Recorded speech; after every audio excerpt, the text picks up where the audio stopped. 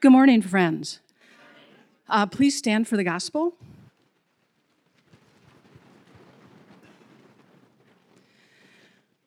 The reading this morning is from the Gospel of Matthew, chapter 18, verses 21 to 35.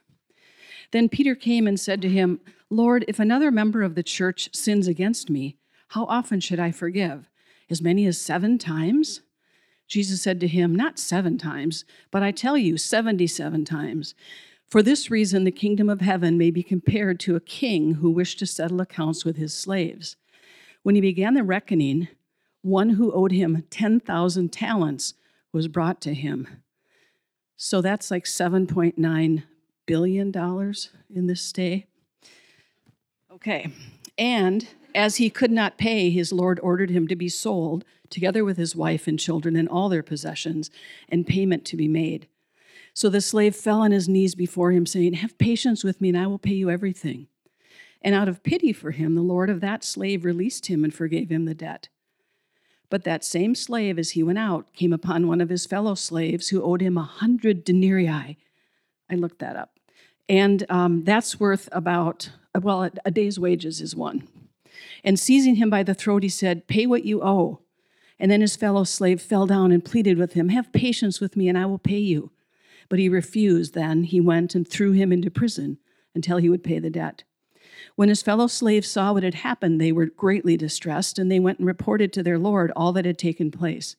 Then his Lord summoned him and said to him, "You wicked slave, I forgave you all that debt because you pleaded with me.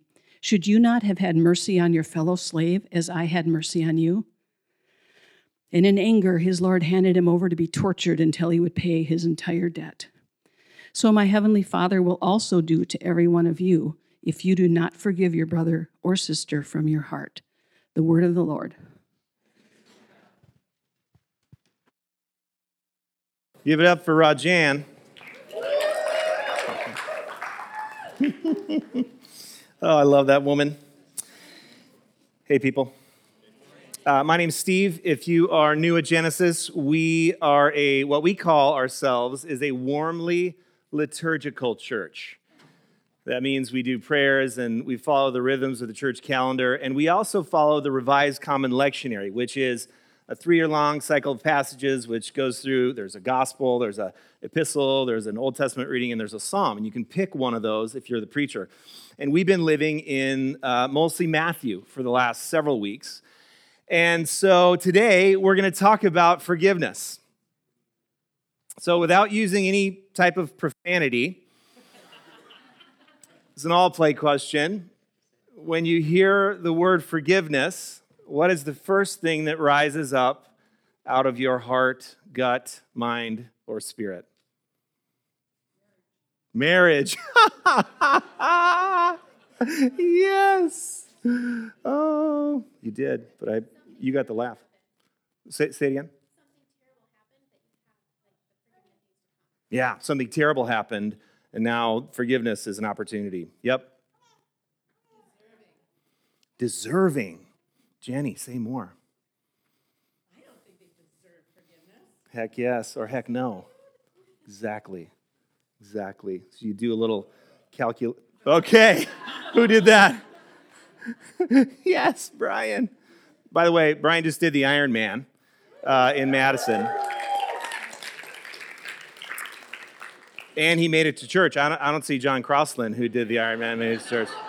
So, I love you, John. He no longer loves me.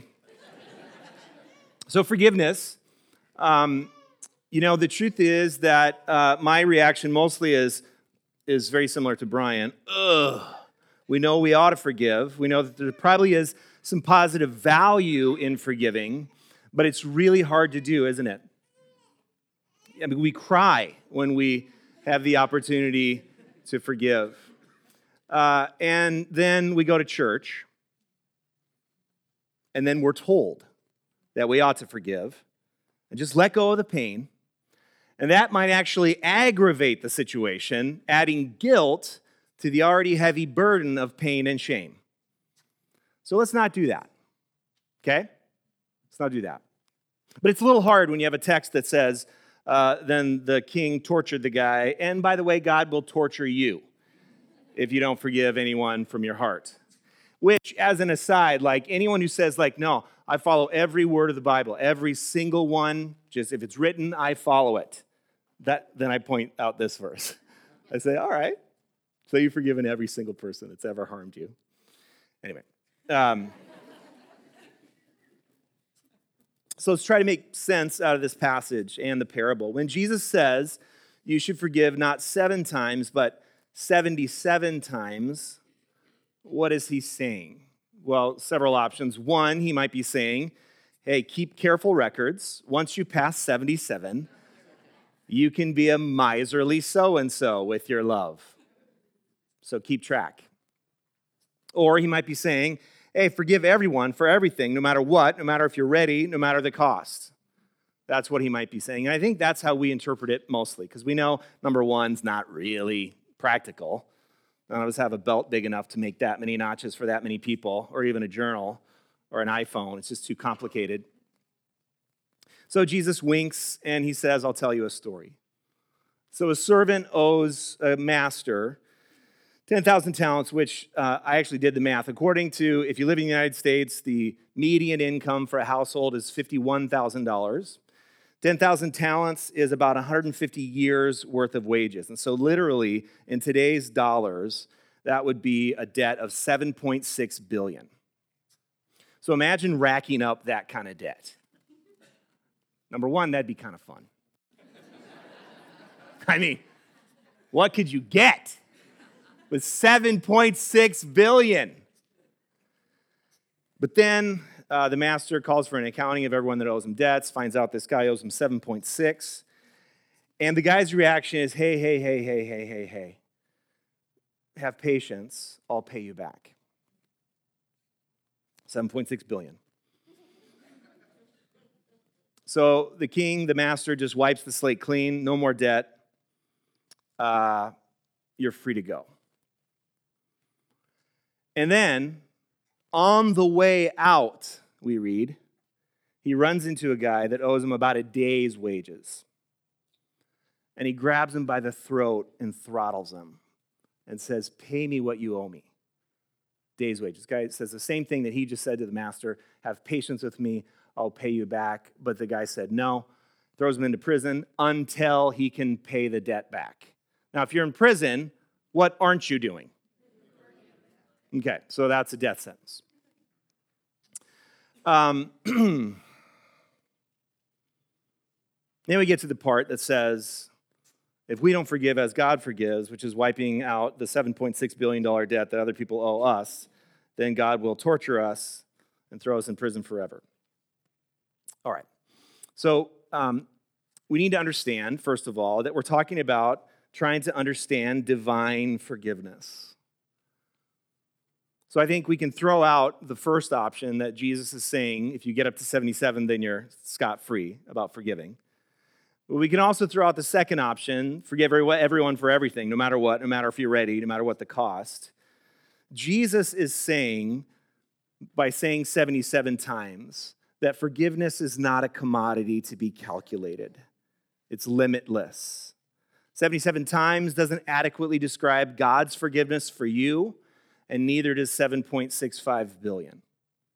So we're talking about something completely different, something that can't be quantified, something that can't even totally be understood by us. So let's look back at the response from the guy who owed the 7.6 billion to the master.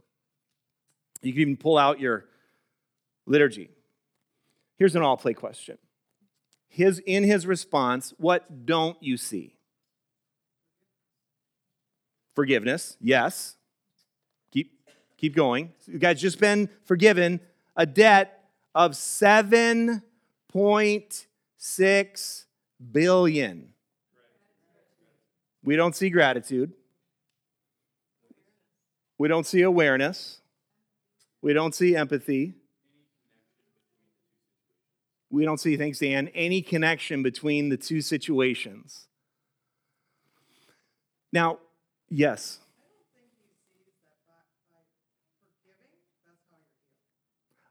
Karen, I don't think he sees that it's by forgiving that you're healed, not even being forgiven the debt. When he says to the master, have patience with me, I'll pay you back. How do you read that? Again, 7.6 billion. Probably to everybody. Yeah, Jenny. Like, yeah. He's so used to lying and manipulating that it just comes out of his mouth. This is probably not the only person he owes money to.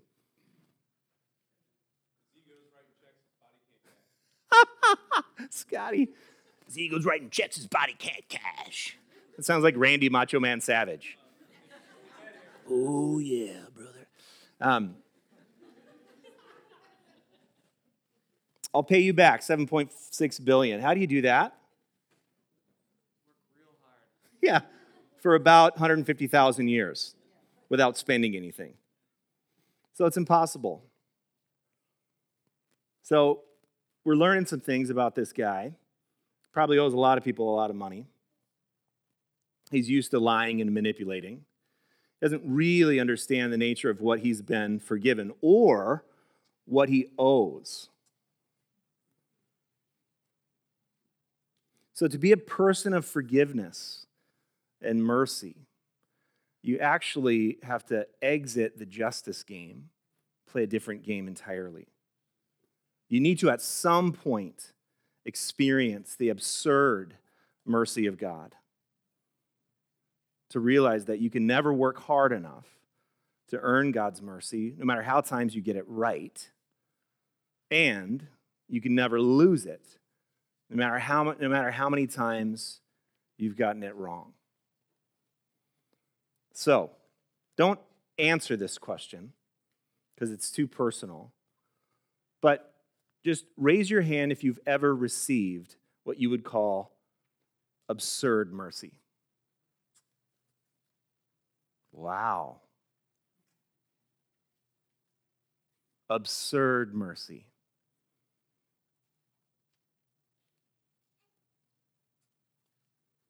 So most of us are caught playing a game called distributive justice.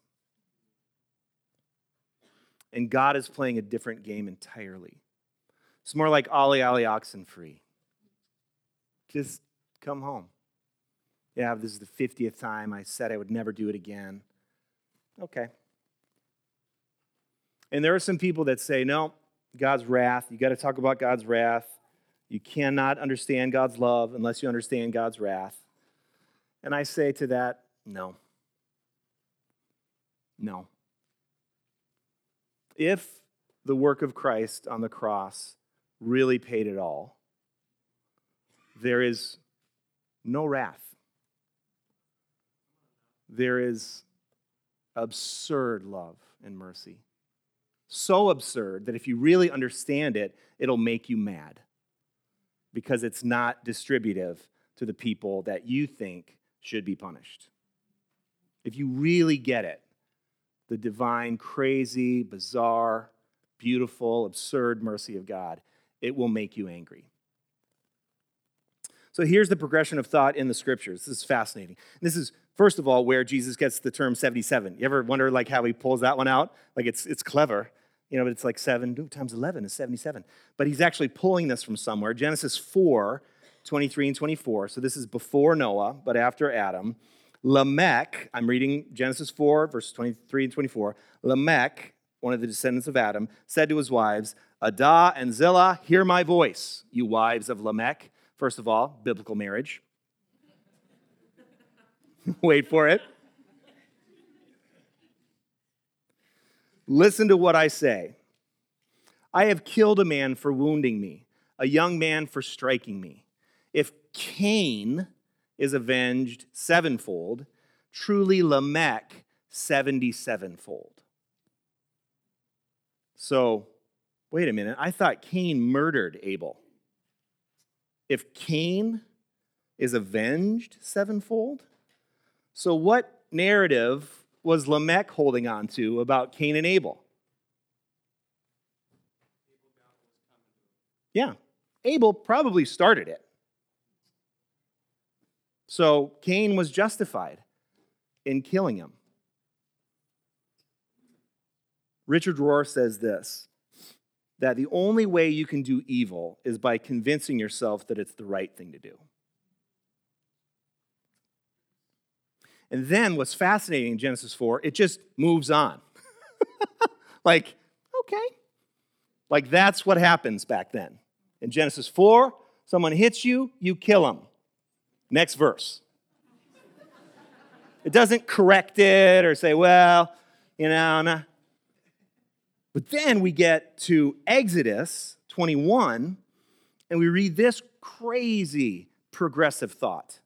An eye for an eye, a tooth for a tooth. What does that mean in terms of vengeance?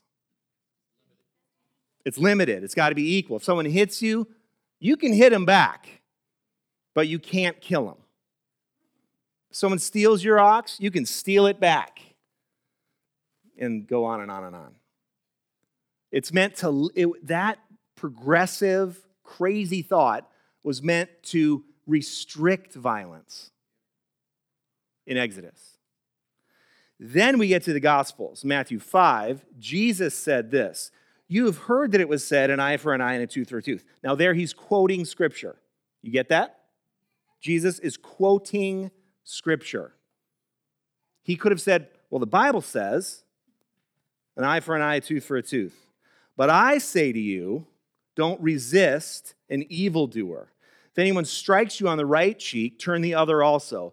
If anyone wants to sue you and take your coat, give him your cloak as well, which would render you naked. And if anyone forces you to go 1 mile, go also the 2nd mile. Now you got to remember, Jesus is saying this to first century Palestinians who are being oppressed by Rome. And it was law that a Roman soldier could come up to you, give him your pack, give you his pack. You'd have to walk a mile. But you could only walk a mile. That was the limit. And Jesus is saying, when you get to that mile mark, keep going. Force that Roman soldier to break the law. Now who has the power? Forgiveness, actually, when you don't resist an evildoer this way, even if they harm you, forgiveness gives you the power to say, you can do this to me, but I'm not going to let you harm me by hating you. I'm going to release that. And this is graduate level stuff here. Most of us are still in Genesis 4. Honestly, I'm not kidding. And so there's this progression to the idea of what forgiveness is. You've all heard the Corrie ten Boom quote, "Forgiveness is releasing a prisoner and then finding out that it's you." So, some thoughts on forgiveness. First of all, what it's not. It's not saying that what happened is okay. It's not saying that at all. It's what someone said earlier, that this horrible thing happened, and now it's an opportunity to move forward.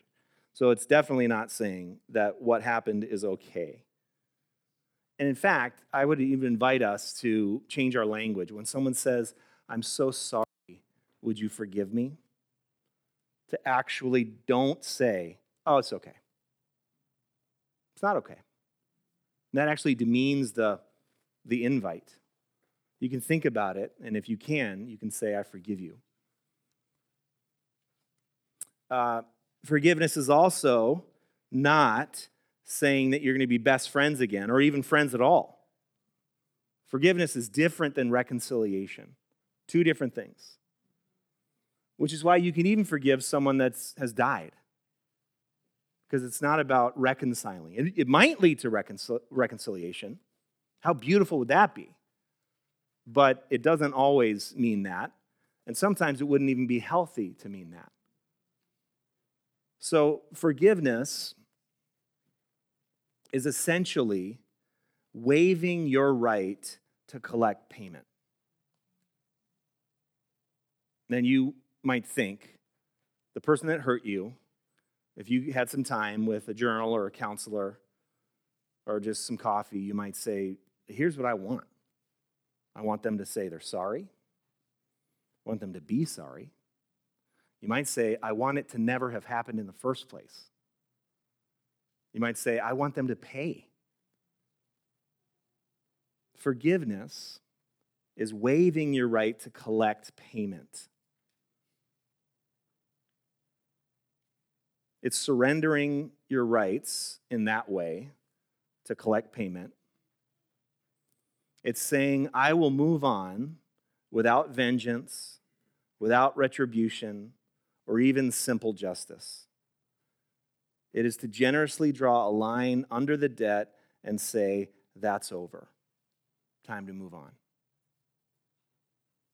And when you realize the depth and the strength and the courage that it takes to do that, you realize that just as forgiveness was a progression in the scriptures, it's probably going to be a progression in your own life. Amen? So it's irresponsible. Like, I've heard some sermons on forgiveness, and then the pastor says, okay, before you reach your car, you get your phone out, you call that person, and you forgive them. That's completely irresponsible. Bypassing the process. Because it says in the scriptures, forgive them from your heart. Now, I think forgiveness might be a decision much more than I feel like forgiving. Anyone saying amen on that one? Like, I feel like forgiving you because I feel such warm feelings towards you. No. You might really be angry. But that's why forgiveness is not feeling sweet. It's waiving your right to collect payment. So I think if you have someone in your mind that you are having a hard time forgiving, I want to give some thoughts. Number one, be honest and name what you're wishing for. Name the payment that you're wishing to collect. Name it. You know, when you read in the Psalms, sometimes some of those gruesome things like, may their babies be dashed against the rocks. You know, biblical view of retribution. I heard someone say one time, that's the psalmist like being honest so that they can move toward a more healthy response. But first, you got to name the payment that you want. I want their babies to be dashed against. I mean, I hope that's not true for anyone, but it might be. Babies dashed against the rocks. But it proves how hard it is to forgive. So name the payment that you want. Be honest about it. Maybe it's vengeance. Maybe it's a different past. Maybe it's for them to be sorry. And then sit with that. And then start practicing small forgiveness. Like on Facebook. Seriously. Move on. Someone writes something to you that, oh, you want to write something back? I'm going like this, like you do this on Facebook. Anyone have analog Facebook? It's like you mail it to someone.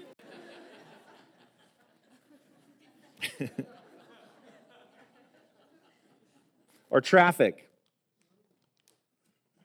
Or email.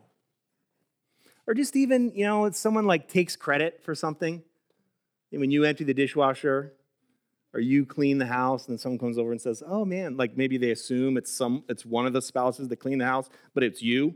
And they turn to the other person and said, wow, the house looks so clean. And you're like, what? No.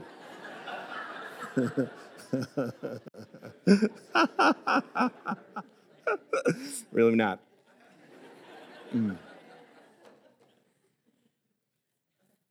Start small.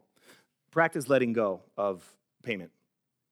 And then notice what happens in you, right? When you actually release, when you waive the right to collect payment, there is something that happens in your spirit that lightens. And when you refuse to waive the right to collect payment. There is something in your spirit that does this. So we have to practice. And then as it relates to that person in number 1, let it be a progression. What can you waive today? Today. Regarding that hurt. What can you waive today, honestly? Maybe it's this big. But if forgiveness is one of the primary characteristics of God, and we are becoming more and more like his son Jesus, then God will lead us more and more into being people who can release the debt. That's just the direction it will go.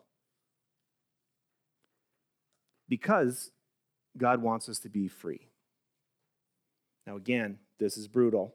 This is graduate level. But I think Jesus gives us these bizarre parables because he ends it with that really bizarre ending. It's like him saying, this is a really important thing.